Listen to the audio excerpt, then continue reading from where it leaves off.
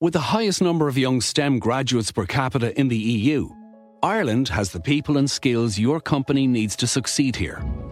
IDA Ireland, the National Investment Development Agency, can help you find and nurture the people you need to internationalise and thrive. Our talent is just one of the extraordinary benefits Ireland has to offer. Learn more at idaireland.com. Invest in extraordinary.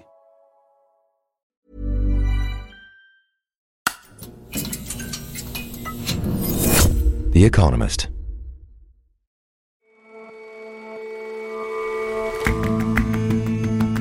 Hello and welcome to The Intelligence from The Economist. I'm Jason Palmer. And I'm Ora Ogunbiyi. Every weekday, we provide a fresh perspective on the events shaping your world. It's not exactly the most pressing global concern in the face of climate change, but winemaking really is already having to adapt. Our wine aficionado correspondent explains the new grapes, new methods, and new wine regions in a warming world. And India's explosives business is booming. See what I did there? It plays an essential part in building new infrastructure, and for the countries looking to trade less with China, India's explosives offer an alternative.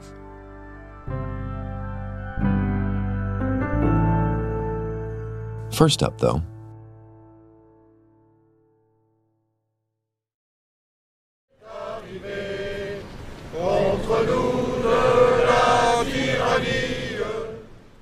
a march in Paris this weekend drew a remarkable crowd.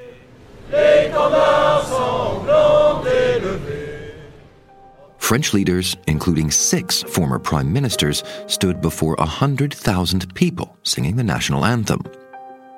They held a banner which read, "For the Republic against antisemitism," and marched through the capital city's streets in solidarity with French Jews. Like so many public gatherings since the conflict in Gaza began, it proved divisive. Public demonstrations against anti-Semitism are spun in some quarters as marches in support of Israel's military campaign. Those in support of Palestinians are often taken to be tacit backing of Hamas. It's clear that in many countries, anti-Semitic acts have shot up since October 7th. But in France, that rise brings particular perils. Since October the 7th, there has been a surge in anti-Semitism in France. Sophie Petter is our Paris bureau chief. There's actually been 3 times as many anti-Semitic acts in 1 month as there were during the whole of 2022, and French Jews, understandably, are growing increasingly fearful. So when you say anti-Semitic acts, what are we talking about? Sometimes it's been chants in the metro, sometimes it's been graffiti. There were Stars of David stenciled onto residential buildings in and around Paris, which, when people found them in the morning, recalled, the darkest days in the capital under Nazi occupation. There is now a judicial inquiry into whether those were a Russian destabilization operation. But there have been other physical attacks too. For example, in Lyon, an attack on a young Jewish woman who was stabbed in her home, and it's suspected that that was also motivated by anti-Semitism. And it's clear that there has been a rise in anti-Semitism kind of around the world. Why is France particularly worried? Well, yes, of course, the phenomenon has been seen in countries across Europe. And in fact, in France, there's also been a rise in anti-Muslim attacks, according to the French Interior Minister. But as he points out, these have been nothing like as many or as numerous as the acts of anti-Semitism.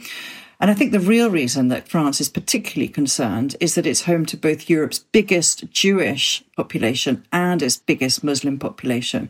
And flare-ups in the Middle East have often been transposed to France. If you look back at the beginning of the second Palestinian Intifada in the year 2000, anti-Semitic incidents in France jumped at that time too. We've also, over the last decade, seen a change in the nature of anti-Semitism. So where it was once very much linked to French neo-Nazism and the extreme right, it's now become a mixture of anti-Zionism, anti-Semitism, and far-left politics. So there's now something of a strong political bent to all of this in France. Yes, I mean, that's absolutely true. France's struggle against anti-Semitism has become politically divisive, and we saw that at the weekend at the March Against Anti-Semitism.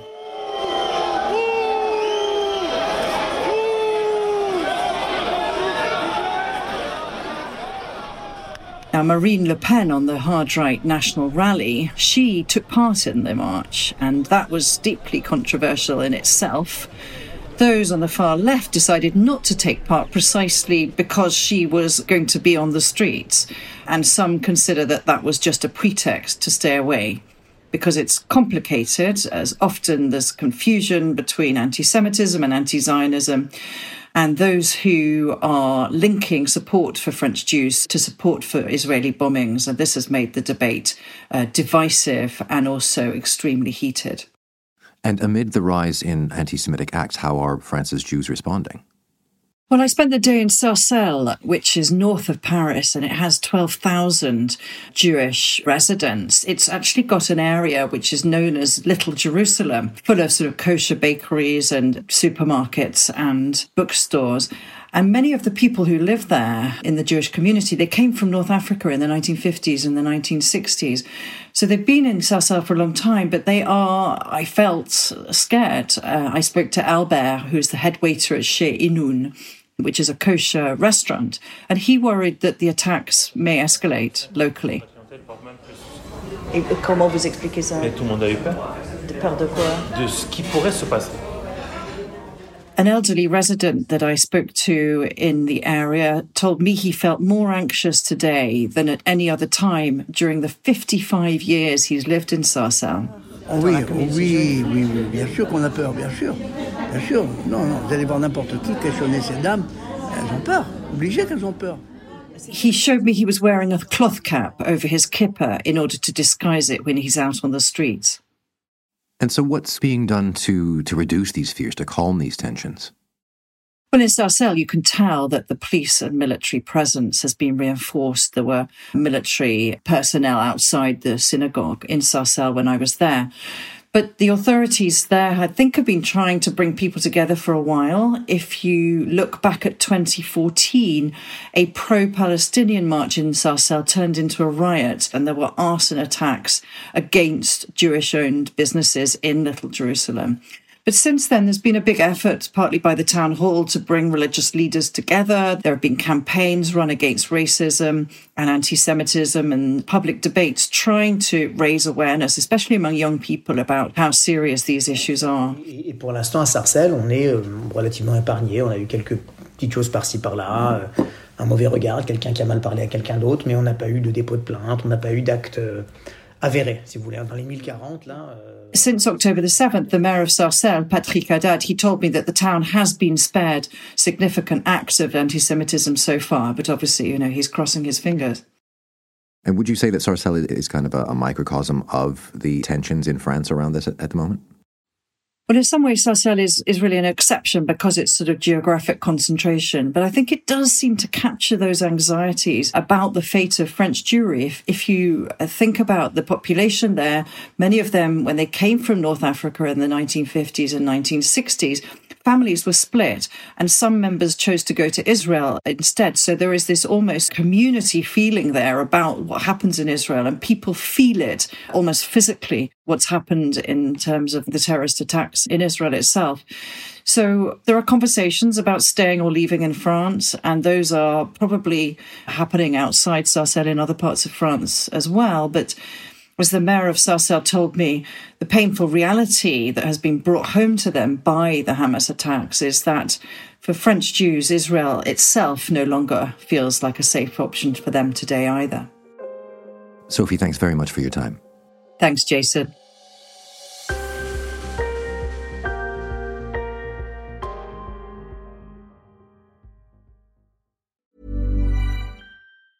With the highest number of young STEM graduates per capita in the EU, Ireland has the people and skills your company needs to succeed here.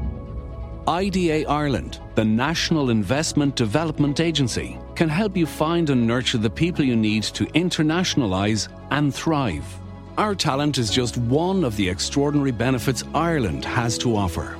Learn more at idaireland.com. Invest in extraordinary. Here's the truth about AI. AI is only as powerful as the platform it's built into. ServiceNow puts AI to work for people across your business, removing friction and frustration for your employees, supercharging productivity for your developers, providing intelligent tools for your service agents to make customers happier, all built into a single platform you can use right now. That's why the world works with ServiceNow. Visit servicenow.com/AI for people.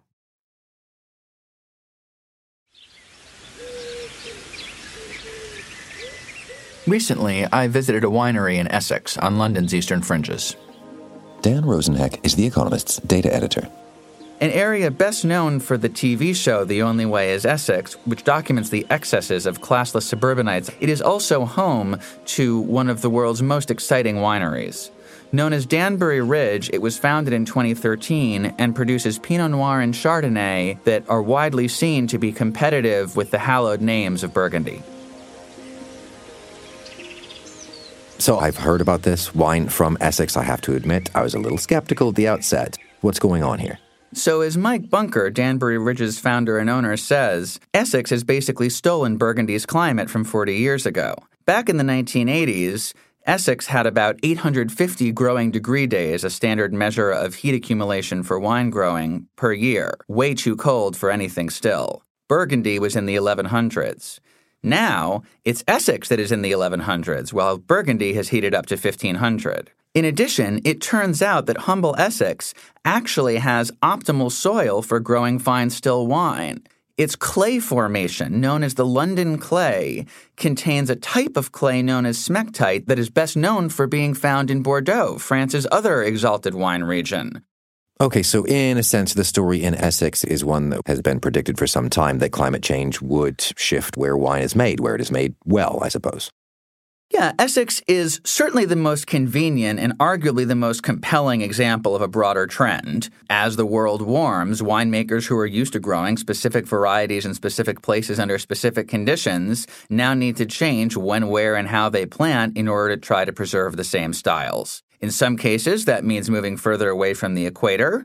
In some cases, as far north as Norway or as far south as deep as Patagonia. In other cases, it means moving up. New vineyards are being planted high in the Argentine Andes or up in the Pyrenees in Spain. In some cases, it means changing when you pick. Winemakers all over the world are picking as much as a month or even 6 weeks ahead of the old harvest times to prevent their wines from getting too sugary and therefore too alcoholic by the time they're fermented. But what's actually going on in the grapes here? What is it that climate change is changing with regard to when you pick? Traditional wine regions are definitely having to adapt or struggle and pay the consequences if they don't. There are two elements that go into deciding when to pick your grapes. One is the straight sugar and acid level. The hotter it is, the more sun you get, the more sugar the grapes get, the less acid they get, the less they taste like a sour lemon, and the more they taste like an overripe prune. That process is pretty much a direct function of heat and sun, and if it's hotter, you can just pick earlier and get the right amount of sugar. The problem is there's also what's going on in the skins. What winemakers call phenolic ripeness are a set of chemicals that exist in grape skins with fancy names like tannins and anthocyanins that affect a wine's texture and aromatic complexity. If the skins aren't sufficiently ripe, your wine will taste bitter, it will taste green, and it will be miserably astringent. And that process of phenolic ripening is not a direct function of heat. It requires time on the vine. So if you pick too early when it's hot in order to keep your sugar in check, your skins won't be ripe and your wine will be terrible. So it's not simply a matter of get it hot enough and not too hot. Correct. It's about getting it hot enough at the right time of the year. Everywhere in the world, winemakers try to plant the varieties in a given location so that they'll get the skins and the sugar ripe at the same time. And global warming does complicate that. There are tricks that winemakers are trying to balance that out, but ultimately some places may not make it. Or in some cases, perhaps change the grapes that they're growing? Yes, there are already changes like that happening. Bordeaux, which has had a very narrow list of permitted varieties going back centuries, just authorized in certain regions 7 new grapes, including some very hot climate varieties like Touriga Nacional from Portugal, hoping to preemptively make changes in planting that will enable them to sustain more warming than they can handle. But some places that already grow warm climate grapes don't have the option of shifting to even later ripening, even warmer climate varieties because they're already at the maximum end of that spectrum. And others may be able to shift, but consumers may not like it. I personally love Pinot Noir from Burgundy and Cabernet Sauvignon from Bordeaux, and I'm not sure what Grenache from Burgundy would taste like. I want my Burgundian Pinot, thank you very much. I mean, do you foresee a situation where that just becomes impossible? Are there any other tricks to try to be able to have the very Pinot that you want? I think the most exciting and powerful ones probably involve plant genetics. The first is clone selection. The grapevine family is divided up into lots of different varieties, but even within those varietal families, there's a huge diversity of individual clones. So just by shifting to clones that are later ripening and more resistant to drought, viticulturalists can probably offset at least a degree of warming. Maybe 2. Then on top of that, you've got rootstocks. Much to the surprise, I think, of non-wine connoisseurs, very few wine grapevines in the world actually grow on their own roots. Thanks to an American aphid called phylloxera that knocked out every vineyard in Europe for 30 years in the 19th century, pretty much every vineyard in the world requires grafting European vines onto American roots. Winemakers get to choose which American roots they plant. Those two have a big impact on the characteristics of the vine and therefore the wine. So by picking rootstocks that promote later ripening, you might be able to get even another degree of warming offset, but everything has its limits. And in apocalyptic warming scenarios, none of this will be anywhere close to enough. Will not be the biggest problem that humanity has, to be frank. I think it might. We can take catastrophic sea level rise under consideration, but I would really miss my Pinot, thank you very much. If it weren't so early in the day, I would say we should go for a glass of wine right now. My mouth's been watering. For now, Dan, thanks very much for joining us. Thanks for having me.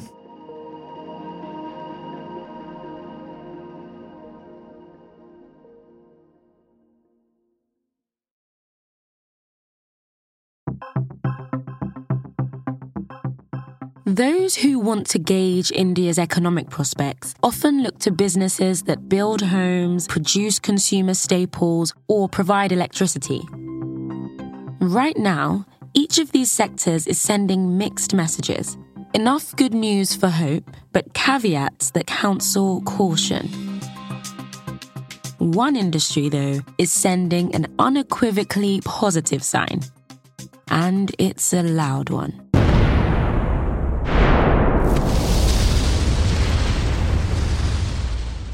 I don't know if we have any restrictions against puns, but the explosive industry in India is exploding. Tom Easton is The Economist's Mumbai bureau chief. It's doing far better than anyone could possibly imagine.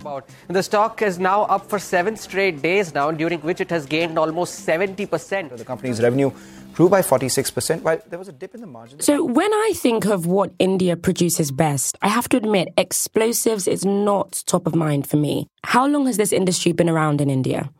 That's a good point. It's not a historic industry in India. It's not like China where they had explosives going back hundreds of years. The modern explosive business came to India through the British in the 1940s and the 1950s. And the major user of Indian explosives was a company that's now known as Coal India, because India uses a tremendous amount of coal for its energy needs, and it will continue to do so for many years to come. And the coal industry had mines spread throughout the country. And everywhere there was a mine, people created an explosive company to get to the veins of coal in the ground. It's a wildly fragmented business. Right now, there are 36 operating companies in the industry, and in the past there were probably more. And it's not because there were patents, and it's not because there was a rare material, and it was not because there was a rare formula. It's because it was hard to transport it anywhere, and they needed it everywhere. And you say that business is really booming now. Right. India is on an infrastructure boom. It's trying to build all the roads and tunnels and so forth that China has, so it can have a modern economy and it can have manufacturing and everything else. For roads, you have to clear roads. For roads, tunnels, and for buildings, you need cement. For cement, what do you need? You need limestone. How do you get the limestone? You need explosives for it. You also need steel. You need explosives to go and get coal because that's one of the ingredients in steel. You need ore. So once again, you need explosives. So explosives aren't a huge percent of this operation, but they're a critical component in every operation. Now, there is one other area that's become very, very important that we should talk about. What's that? Tell me a bit more, Tom. That's defense. So it's quite striking how China has played a role in so many parts of the development of India this period. I think India is quite threatened by China. So its defense spending has gone up dramatically. It has really focused a lot of that spending at home. And it's in all sorts of elements of defense. It's in shipbuilding, it's in aircraft parts, it's in any sorts of munitions. But one part of it is all the explosive characteristics that go into having a military. Meanwhile, the government has spun off a company called Munitions India, and it is exporting to multiple other defense departments of countries around the world, and it is entirely sold out into 2025. You can't even book an order with Munitions India. It's not a public company, and there's only a limited amount that we can see into it. But India is going through an IPO boom, and if this company does go public, I'm sure it will be a super hot IPO that goes off with a really big bang. And you mentioned China historically dominated this industry. Why not just continue buying Chinese explosives? Why might some nations be looking to India instead? I think they're quite nervous about dealing with China for many, many reasons. The first is they want to reduce trade to China. But the second thing is they want to reduce the vulnerability for sensitive industries to China. And so the last thing that you want to have happen with a sensitive industry is to have your order delayed, or to have your order sidetracked, or to have some diplomatic dispute that somehow sidelines something that your Defense Department thinks is critical. And that can happen if there's some sort of confrontation with China. And whatever you say about India, it really isn't involved in most of the global conflagration. So you would really like to buy all your arms from a very, very neutral third party. And that's India. Tom, thank you so much for coming on the show. Thank you. Pleasure to be on it.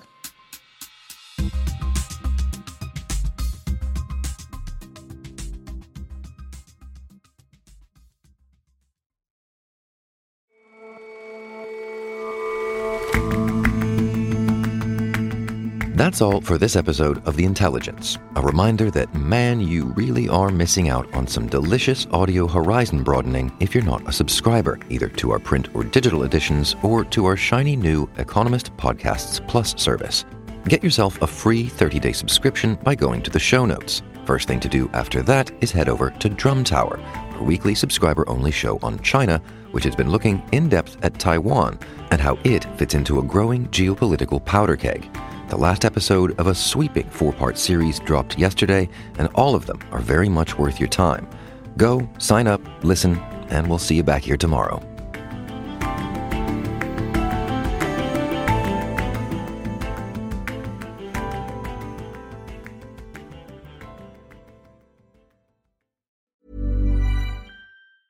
Hi, this is Matt and Sean from Two Black Guys with Good Credit.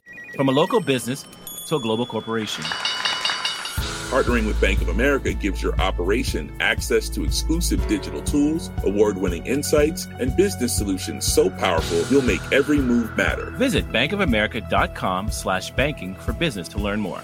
What would you like the power to do? Bank of America, N.A., copyright 2024.